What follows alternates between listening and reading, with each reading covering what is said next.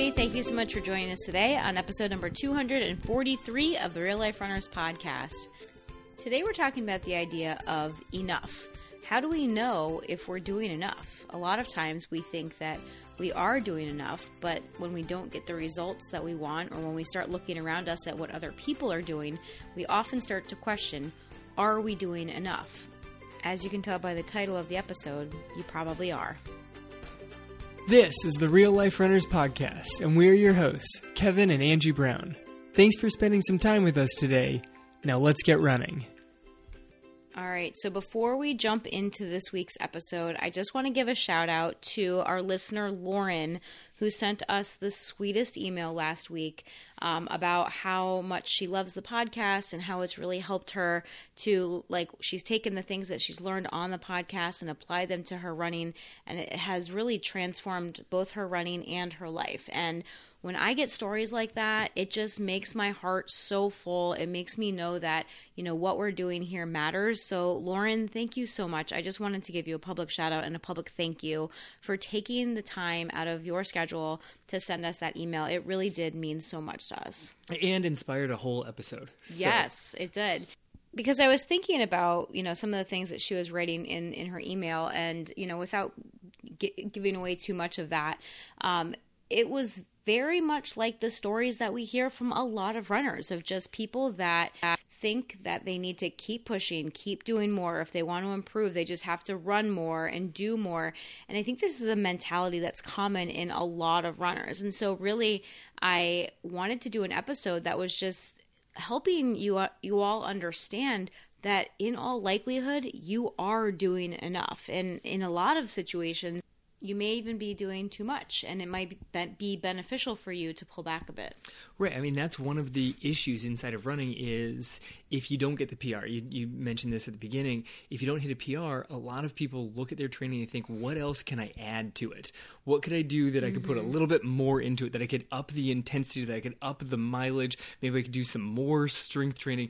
The answer to most things is always adding additional things onto it, as though more is necessarily going to be the fix. Right. And sometimes that's true, right? Sometimes you do need to add things. It depends on you and your situation and what's going on. But in a lot of cases, you might need to pull back, right? So this is where it can kind of be tricky. And this is where, it doesn't always fit the same for every single individual. The same running plan does not work the same way for every single person. And if the two different people follow the same training plan, they will probably get totally different results, right? So this is why it's so important for you to customize your training for you so that you can understand what that training load should look like for you to get the best results. Because if you just take Kevin and I, for example, we have very different training loads. I run much less than Kevin does, and that's because we're very different runners. We get enjoyment from different things in our running. We have different body types where I tend to respond better to lower mileage plans. Kevin tends to respond better to higher mileage plans. Now, I say that having never really been on a high mileage plan, but that's also because I have no desire to go on a high mileage plan. So if I were to go onto a high mileage plan, I probably would lack a little bit of enjoyment. And I'm just making assumptions here. I mean, we don't know what would actually happen, but I know that in some of the, training cycles where I have had higher mileage, it's not that I've disliked it, but it's just, I can tell differences in my body. Yeah, it's not as enjoyable. It's not getting you to the same end result that you're necessarily shooting for. Maybe you hit a PR, but it's one of those things where you hit a PR, but not necessarily in the way that you wanted to. You're not feeling the way that you wanted to. You're not experiencing the whole training cycle was not necessarily enjoyable. Well, and that's where I think it's very important for us to keep in mind that it's not always about the PR, like the PR or the PB. That is not the most important thing. And for those of you that follow me on Instagram, you will see one heck of a dancing video that I just put up. It's amazing. Today. So if you want to get a good laugh, you guys should head over to Instagram at Real Life Runners and hit follow and check out some of the little videos I make. I saved it. I had to. You did? Yes. Yeah, it's phenomenal. It was that good? Yeah, it's phenomenal. Oh, that's what I'm saying now. I just have fun making them. So, running is one of those things that is both easier and harder than it seems, which is the fun paradox of running. Yeah, I mean, running seems remarkably easy. Once you look at like toddlers, they get past the like standing stage, they just take off and run. Yeah, like kids, they run everywhere. Kids run all over the place, and so they fall down and get back up and keep going. Right, but they just keep running, and you're like, oh, well, running's pretty simple. Look, that little kid is running.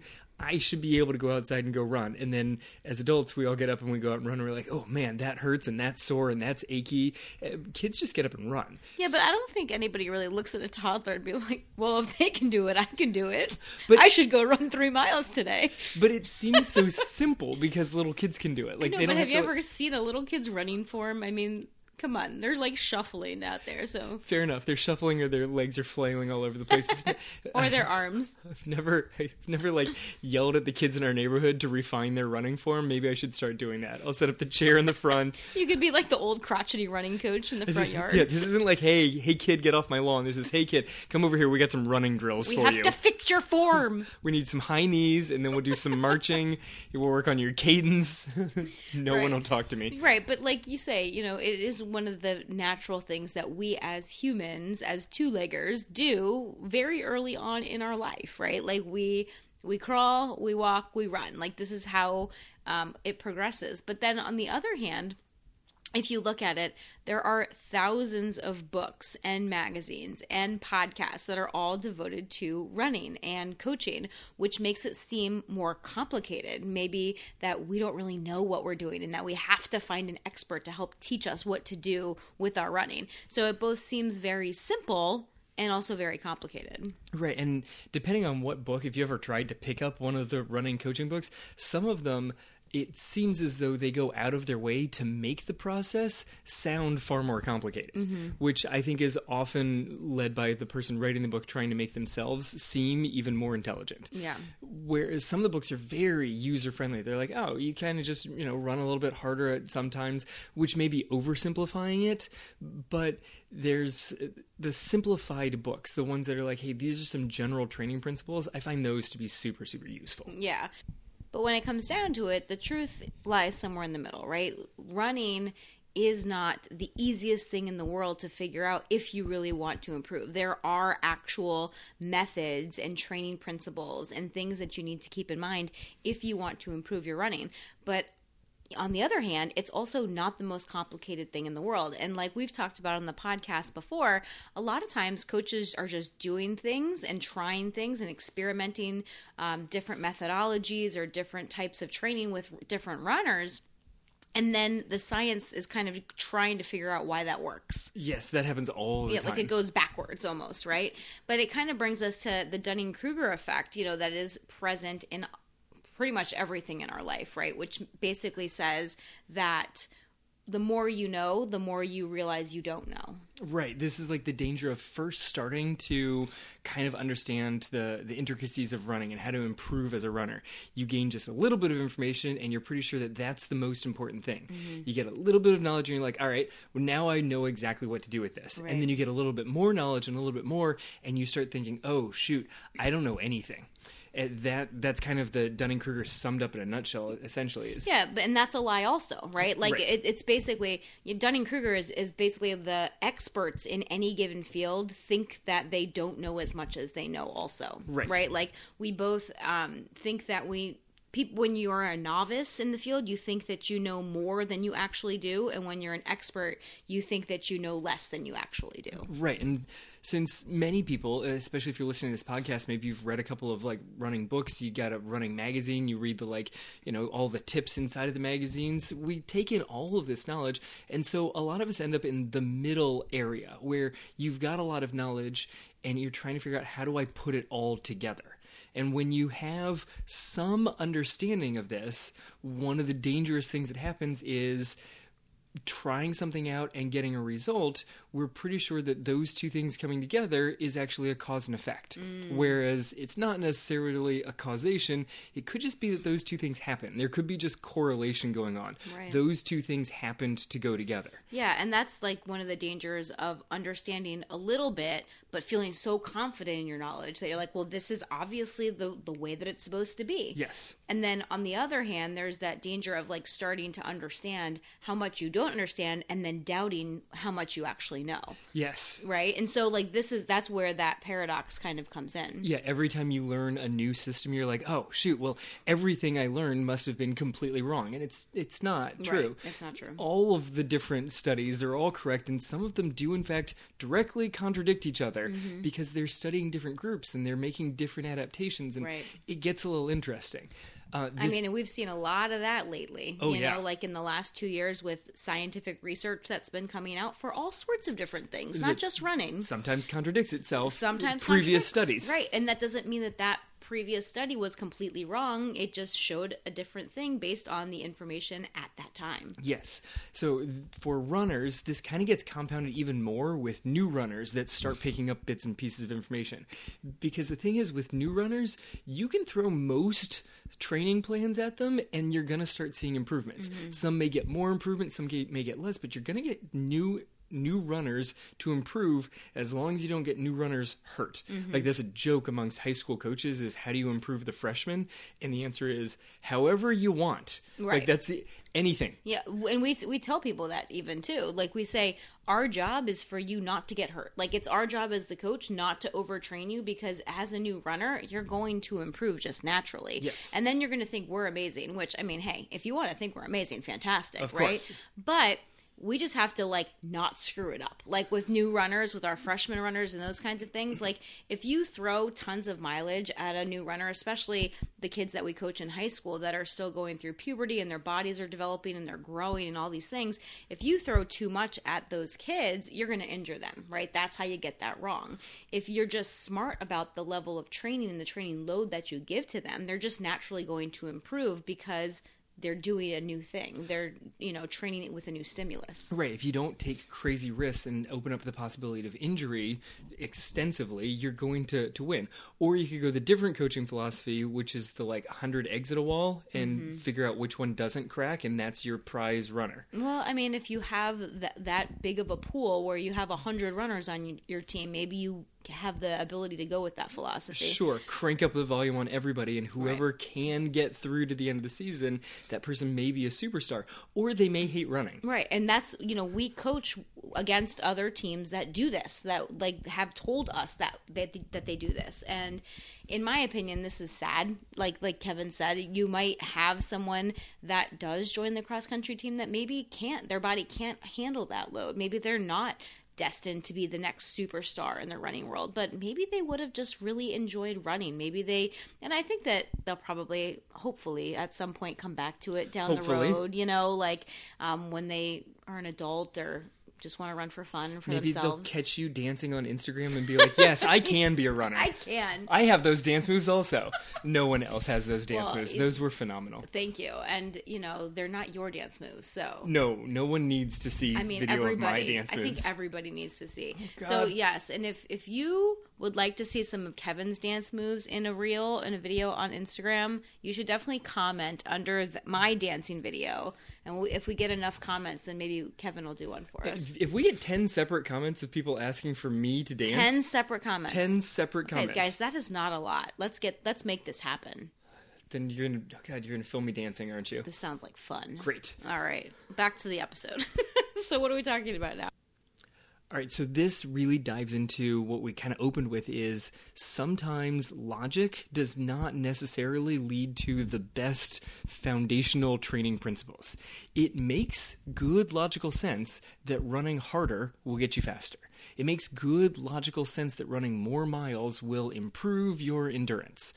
But both of those ignore a key aspect of training, which is you can't actually get faster. You can't actually improve your endurance just by doing the hard things and the more things. You also have to rest. There needs to be the rest and recovery portion following the hard work, following the longer runs. If you completely ignore all the rest and recovery, you just break yourself. Right, and this is why, easy running and recovery are two of our top principles inside our training academy and what we love to coach runners on, because it is during the periods of rest and easy runs and recovery that our body is actually making those gains. And so even though it makes logical sense that pushing harder and doing more should lead to improvement, oftentimes it doesn't. Oftentimes it just leads down the road to injury, burnout, not enjoying running, a lot of, mediocre, lackluster results. Right. It leads to the plateau. You get stuck and you're like, I trained, I got to this level, and then I pushed even harder, and my PR didn't get any better. Right, which doesn't make sense. I ran at the same time. Right. And so then people double down on it. Mm-hmm. They're like, okay, so I was doing like 2 hard workouts a week, then I upped it and I was doing 3 hard workouts a week plus my long run. Maybe I should do 4 really hard workouts a week plus a long run. Mm-hmm. And now you actually start getting slower because your body's not just not making the adaptations from the hard days, it's now getting actually progressively worse because you're overtraining your body. You're just breaking it down, and it never gets a chance to even get back to baseline. Mm-hmm. Yeah, and this actually reminds me of the book that I'm currently reading, Brene Brown's new book, Atlas of the Heart. And this is a perfect example of the idea of cognitive dissonance, right? So we think that pushing harder should make us faster, that pushing harder and doing more should lead to improvements. And even when we see evidence that it's not leading to improvements, when we see that we're getting injured or that we're not making the progress that we want, a lot of people tend to double down. Oh, well, maybe I'm just not pushing hard enough, right? Like maybe I'm just not doing enough. Maybe if I'm just, I did this much more, but maybe if I did a little bit more than that, then I would actually make the progress. Yeah, I didn't increase enough. Right. I definitely increased, but I didn't increase enough. This Right. is like the summary of my senior year of high school. Mm-hmm. My coach had been telling me for years, Brown, you go too fast on your easy days. You have to run with your teammates. I don't care how fast they're going. Just go out and run with your teammates. Don't go run on your own because you take off too fast. Mm-hmm. And all cross country season, I was like, yeah. I mean, I know that you're like a multiple California coach of the year and you've got numerous state titles, but I'm pretty sure at 17 I know more than you. Mm-hmm. So I'm going to push really, really hard every single day. Yeah. And I never PR'd my senior year. Right. Right. And that's what happens, though. Like, we have this idea, and this is how powerful our brains are, right? We have an idea in our heads, and for a lot of us, it is this do more mentality, right? No pain, no gain. Doing more should lead to more improvements. And so even though we have evidence that's showing us that this is not true, we just have, our brain is just so convinced that this is the path that it's very hard to see any other thing. And so even when new evidence is presented to us, our brain's like, yeah, no, like we don't, that doesn't fit with what we currently believe, so we're just going to reject it, we're going to ignore it. A lot of times it's one of those situations where it like goes in one ear and right out the other because It doesn't match with what we already believe. And this is what our brain does. Our brain likes to filter things out. So anytime you get new information, so if this is the first time you're listening to this podcast and what we're saying doesn't really make sense, your brain is taking this information and it's comparing it to everything that you already know and believe. And if it doesn't match up, your brain's like, yep, nope, they're wrong, and like you automatically can lose faith in whatever it is that you're reading or listening to because it's not matching with what your brain is saying. Right. If you are currently listening and you fully believe that training faster and harder all the time is the correct answer, you probably still have this rolling, but you stopped listening 5 minutes ago. Right, but if you're the kind of person that has suffered from injury and not making the progress you want, and we're here telling you the reason that that's happening is because you believe that pushing harder all the time or continuing to just push harder and do more, that's what's leading to your lack of progress. Maybe you are just going to take a pause, right? Maybe just a pause. Just take a pause to consider it like, okay, well, what I'm currently doing isn't working. Now, you have 2 options, right? You have the option to double down, right? And to continue to push harder and see where that's going to get you. But if you've already been doing higher mileage and doing more speed workout and doing all of the things and you haven't gotten the results that you wanted, wouldn't it be interesting to seek something a little bit different and see if that might get you better results. Just pausing so that you can take some awareness about what's going on in your training and what the results actually are, and whether you're getting to where you want. Are you actually progressing in the direction you want? Are you enjoying the process along the way? These are kind of important things to stop every once in a while and just take notice of. Yeah, for sure. All right, so that's one of the issues that comes up where you're trying to apply logic and it seems like you should just keep pushing harder. One of the other things that happens that kind of goes along with understanding just a little bit is taking in information from anecdotes that you hear. These could come from, the article on some particular Olympic level runner. Maybe you saw somebody post a thing on social media about the workout they did. Maybe you saw a TikTok. Perhaps you saw a TikTok that had some cool music in the background and dancing that was nowhere near as good as Angie's, but it had cool music, and so you're like, oh, well, that's clearly the workout that I need to be doing. That's the magic workout. Because it worked for the person in the video. It worked for the person in the article. It worked for that. The problem is that it worked for that person, but that person's not you, so it may or may not actually work for you. Right, and so anecdotes are fine. And like Kevin said, if you want to see them as an experiment of like, okay, that worked for that person. I wonder what would happen if I tried it. Fantastic, right? Like Kevin said, it might work for you to do whatever that thing was. It might not, right? But the problem is when we see it as a direct cause and effect relationship. Like, oh, that person did this one thing and then got this one result. It's like, we always talk about there's not one perfect workout, right? There's people that, there's examples of workouts that people think are perfect workouts, Yasso 800s, right? Yes, they're the only thing you can use to predict a marathon time. Right. If you do that workout and if you hit the workout at this exact pace, then this is the marathon time that you're going to have. And we all know it just doesn't work that way. Bart Yasso has come out and repeatedly said that's not even how the workout was designed. It wasn't designed to be predictive. It was designed to go the other direction. The workout's basically being used backwards now, and he's kind of annoyed that his name is attached to it. But at least it's a solid enough workout. It's just not exactly cause and effect. Right, and that's the thing is like, so when we understand that there are overarching training principles that do generally apply, but there are always outliers to those things. You might be one of the outliers, or you might totally apply to the general training principle, and whoever you saw was an outlier, either in the good sense or the bad sense. But most likely, if you're seeing it on social media or in an article, it's probably talking about the good sense. Right. So to whatever training principle you've got, there are people who are like normal responders, then there's like super responders, and then there's like under responders. So some people, they were like, hey, why don't during the week you spend some amount of time working at like your 5K race pace, and you just sprinkle that in, and some people massively improve their ability to run at 5K race pace, and other people just feel beat up and exhausted after that workout. They gain like no benefits from it, and not only are they not gaining physical benefits, but it's like it's a detriment to all future workouts after that one. Yeah, it's giving them negative benefits. Right, and other people are just like, oh yeah, I'm gonna continue my gradual improvement because I threw in another variety of workout in there. So if someone posts a particular workout and they're like, I did this workout for a month straight, once a week for a month, and I dropped 3 minutes off my 5K time, it seems like you found the magic pill. But you didn't necessarily find the magic pill. You found that person's magic pill, which is not necessarily yours.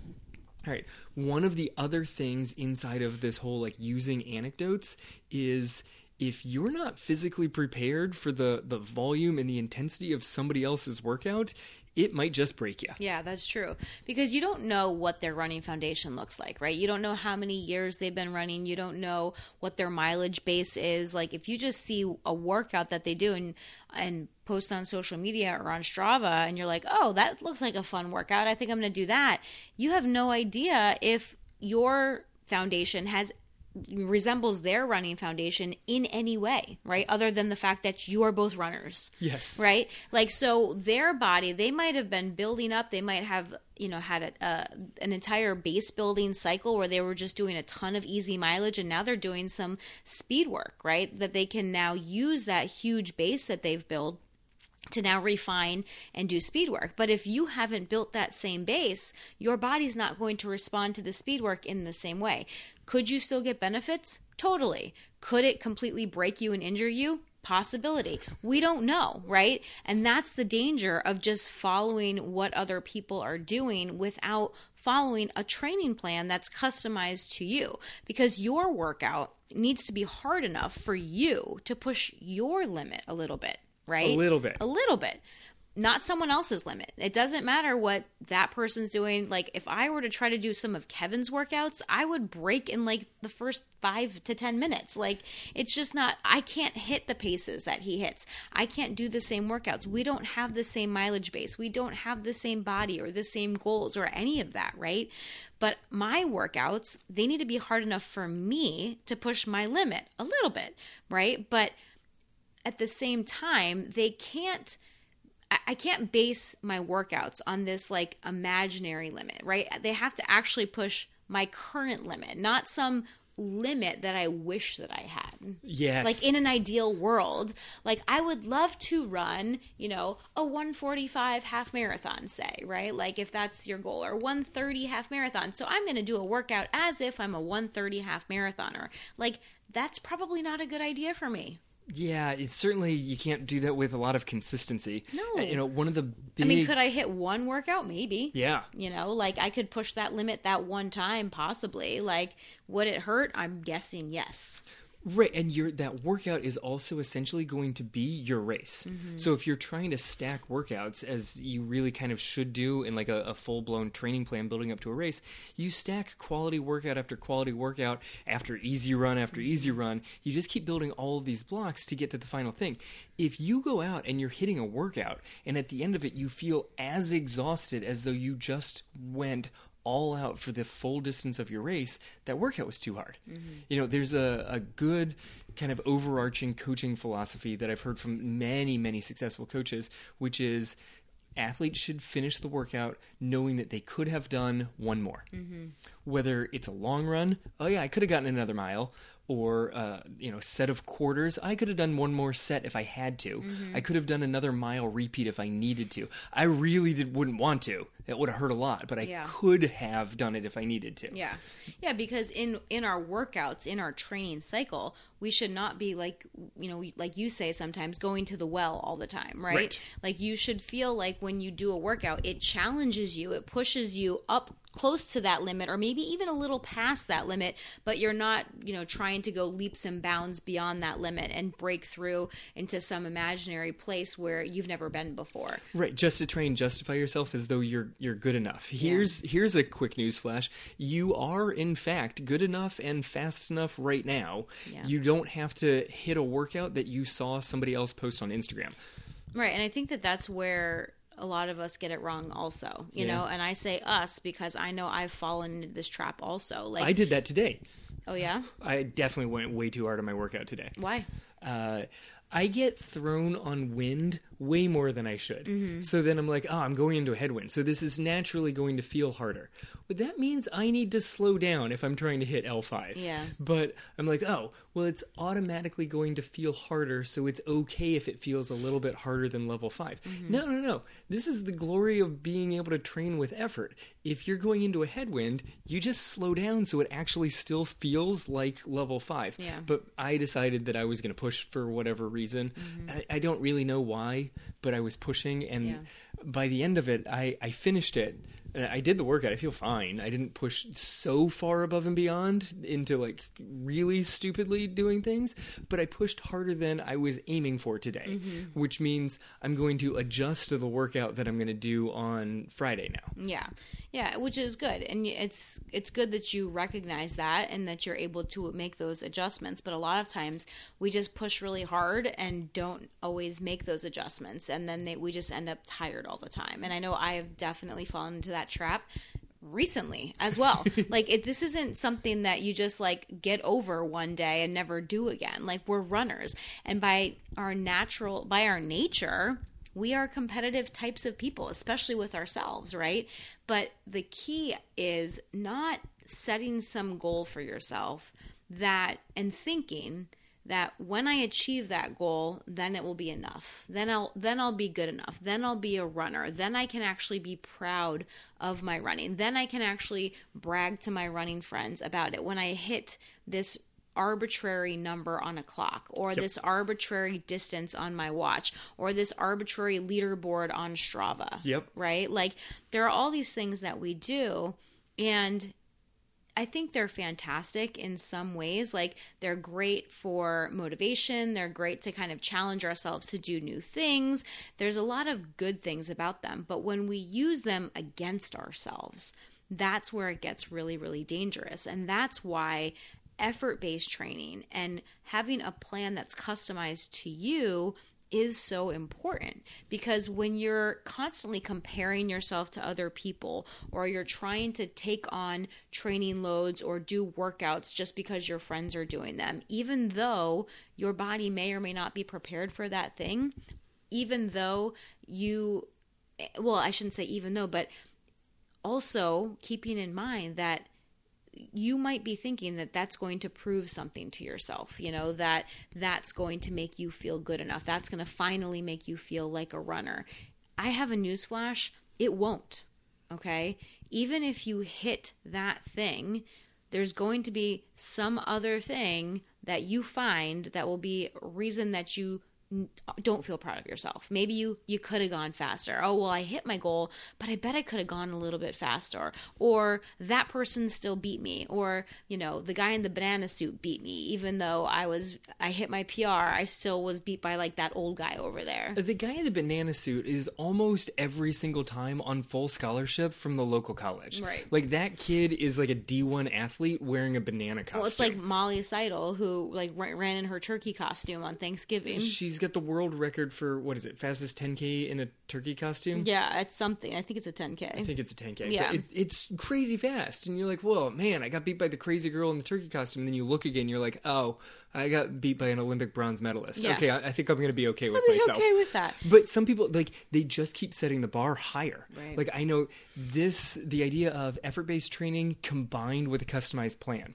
Because I follow a bunch of like professional athletes online, because I like seeing their workouts as inspiration of, hey, what are they trying to get out of that workout? Yeah. I like to see what they're trying to get out. And breaking it down. Right. Rather than say, hey, what was their workout? Let's see if I can do the same thing. Yeah. That's super, super dangerous. So you combine like, what was the point of their workout with what would that workout look at my effort levels, and put those things together with the confidence that I don't have to do their exact workout at their intensities in order to be the quality of runner that I want to be.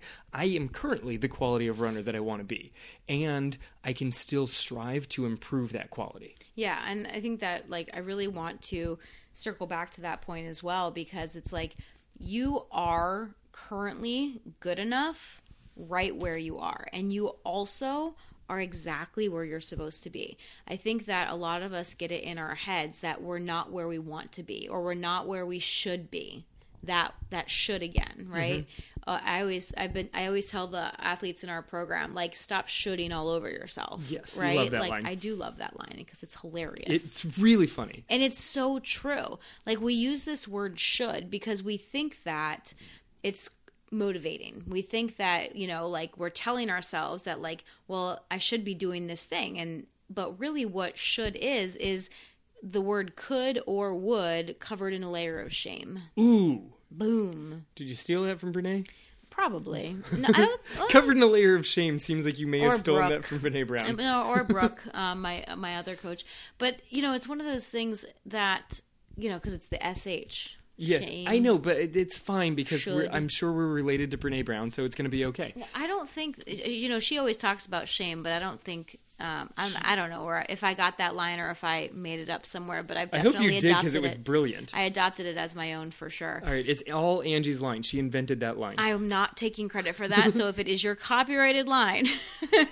But, like, it's one of those things that, like I just said before, if you have this idea in your head of some time or some distance, once I run a marathon, then I'll be a runner, or once I run a half marathon or whatever it is, you already are good enough right now, and you are already doing enough for where you are right now.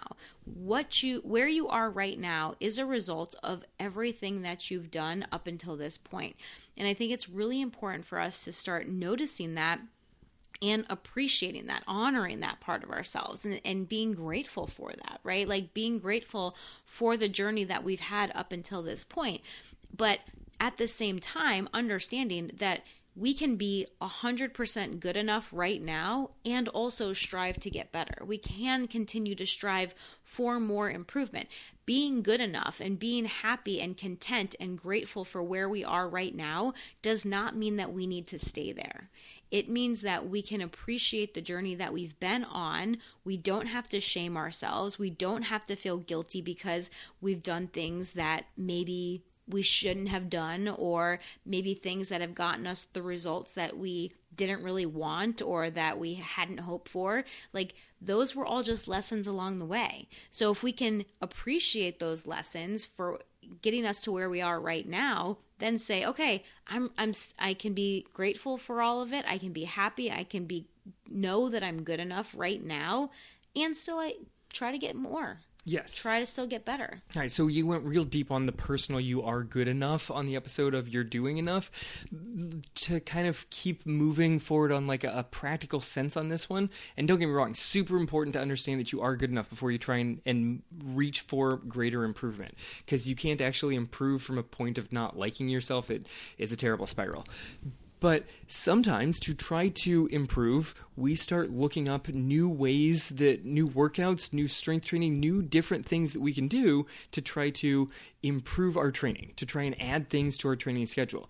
We start reading all these things, and suddenly we've got various requirements that we need in the training plan we're creating for ourselves. Suddenly, we've created this massive checklist of all the things that we have to do to be successful in our current, like whatever our next running goal is. Yeah. To get to that goal, I have to do this, this, this, this, and this, and I have to fit them all into my 7-day week. Yeah, and the problem with this is that when we start doing this, it becomes more of a burden, right? Training becomes a burden. This is where we start to hear people say, like, I don't have enough time to fit everything in. Yep. And it's really important for us to remember that training is supposed to be fun. It's not supposed to be a burden. And it's really helpful sometimes to remind ourselves that this is a hobby.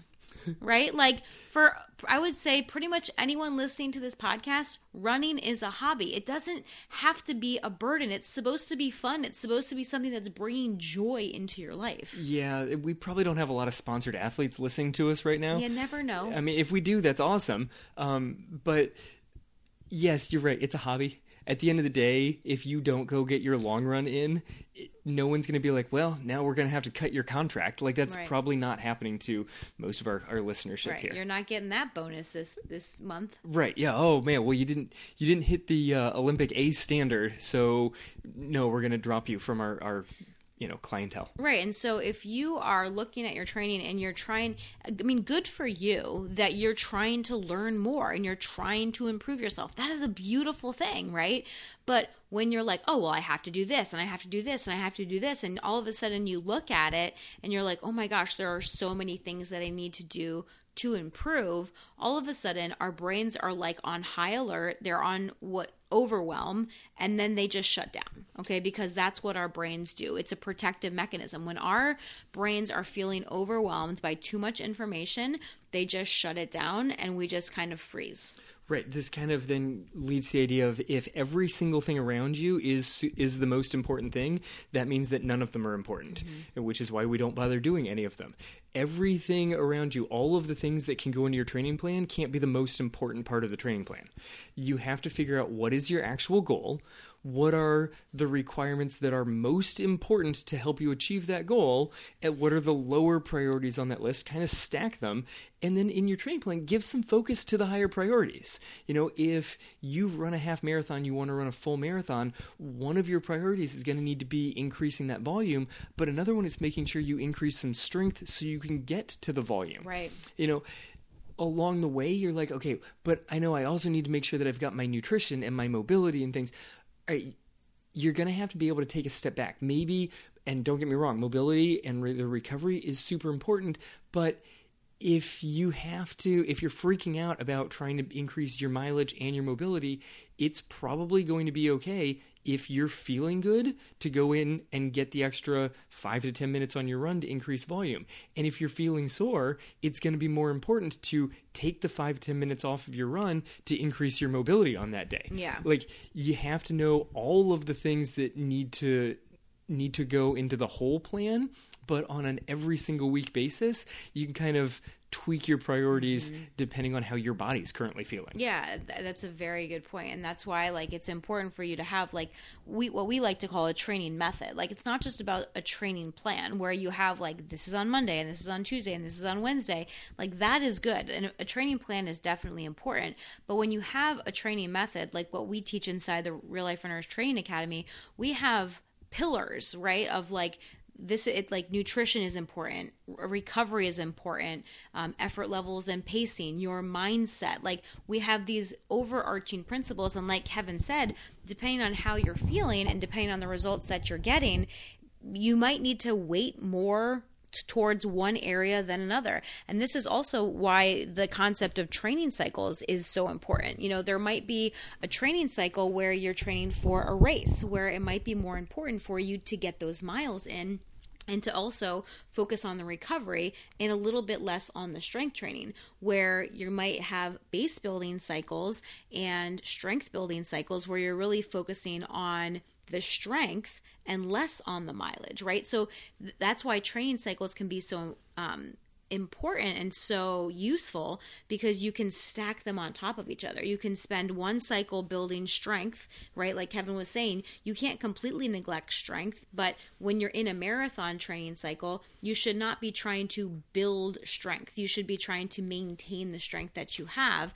And you are slightly building it, right? Because as you're building mileage, you do need to build the strength of your muscles to handle that training load, right? So you are still building strength, just in a different way. Like, you should not be using like super heavy weights with the intent of building muscle, right? Yes. Like, that belongs in a different training cycle than your race training cycle. Or maybe it's okay early in the race training cycle, but within the month of the race, you're definitely going to want to be pulling back a bit on the intensity of those strength workouts. Yeah, that's a good one too. Like, you can work on building some higher weight training. Yes. If that's your thing and you enjoy that thing, you can put that into the marathon training. Just realize with marathon training volume, you're also not going to get bulky and build up muscle mass. It's right. Those two things are working against each other. They don't complement each other well.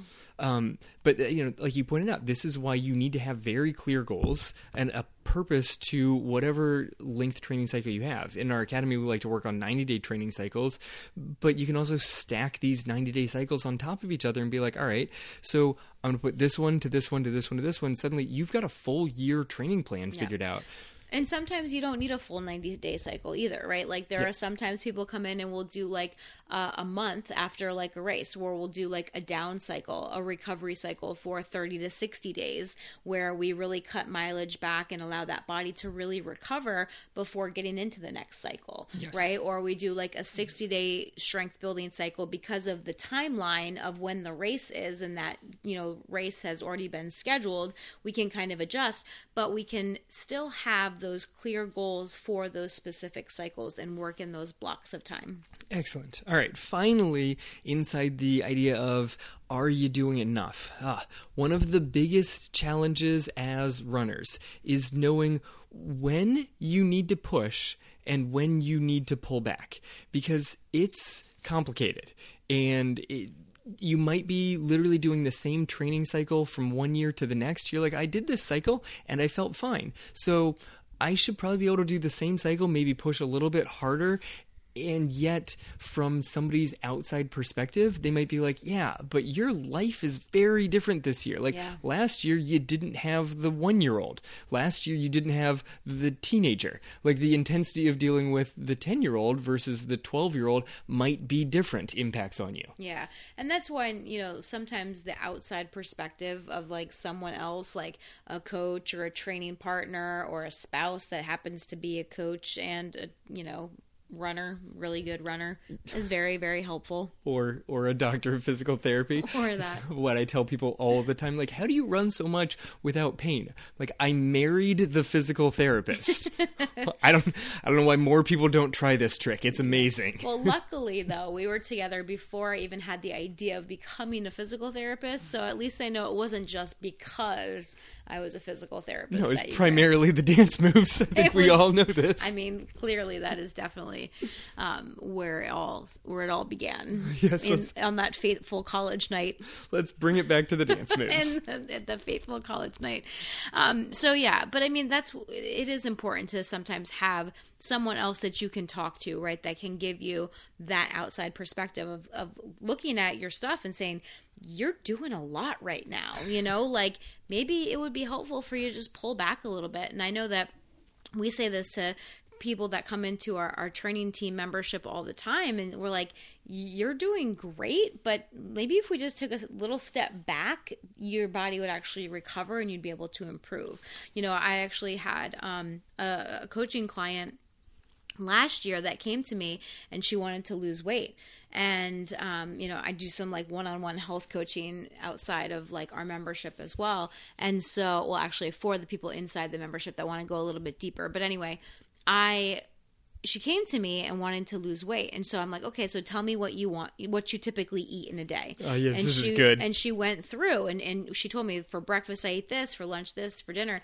And I was like, okay, well, you're probably not going to like hearing this, but you're not actually eating enough. And she's like, what? And I'm like, you're not eating enough. You need to eat more to actually support the activity level that you're doing. You're doing all of this running. You're going out on these trail runs on the weekends, like doing all of this training, and what you're eating is not enough to support your body. And that's why you're not losing weight, because your body, like there's some crazy things that happen in the body, but essentially if we're not fueling our body well, then even if we're training hard, if we're eating less, like our metabolism slows, there's all sorts of things that can happen. And the same goes here with your training. Like in some cases, in a lot of cases, you are doing enough, and adding more may or may not help you, right? But I think that's where the outside perspective of a coach or someone else can be really helpful. Yes, the outside perspective is super helpful, and being open and trusting to what that outside source says. I really wish I could go back to my senior year high school self and just slap him and be like, hey, why don't you listen to that guy over there who's been doing this for the last 25, 30 years? He really knows what he's talking about. I probably could have been a little bit faster myself. Yeah. So if you guys want an outside perspective, I'd be happy to, for you to email me. You can email me at Angie@realliferunners.com, or you can send me a DM on Instagram and just give me an idea of like what you're doing. And I'd be happy to let you know, like, that sounds great, or that sounds like too much, or maybe you could add this. Like little things like that, little tweaks can sometimes make a really big difference. And if you have someone tell you, yeah, you're doing enough, and then you're like, well, why am I still not getting the results that I want? Like there are a lot of things that we can look at that can help you get the results that you want. And that's one of the reasons that coaching is so helpful. Yes, but at the end of the day, the answer really is what you're doing right now is enough. Right? Because you actually are enough. And so the things that you do as an enough human being is enough. There you go. Now you're the one that took it deep that time. Thank you. Yeah. But I mean, in all likelihood, guys, if you are not making progress, you should probably be doing something differently, right? And that does not mean more. I think that's another good way to sum up this episode, is that you do need to make some changes. If you're not making progress, you need to make some changes, but changes does not necessarily mean you need to start adding all these different things. It could be subtracting different things that might be even more helpful to you. So again, if you have any questions, my email box is open, or my Instagram DMs are open. Feel free to send me a message. I'd be happy to offer my perspective or insight if you have any questions about your running. So as always, guys, thank you so much for listening and for joining us today. If you found this episode helpful, we would love it for you to go over to iTunes and leave us a review, or share this episode with a friend. And as always, this has been the Real Life Runners Podcast. Podcast, episode number 243. Now get out there and run your life. Hey, if you enjoy listening to this podcast, you have to come check out the Real Life Runners Training Team. It's our monthly coaching program where we take all of this material, we apply it, and we take it to the next level. We teach you how to train your mind, body, and skills for true and lasting success in your running and your life. We offer customized training plans, live coaching calls, and one-on-one coaching, along with our proven system to help you transform into the runner you want to be and achieve your goals. Come join our team over at realliferunners.com/team and start to truly run your life. We'll see you there.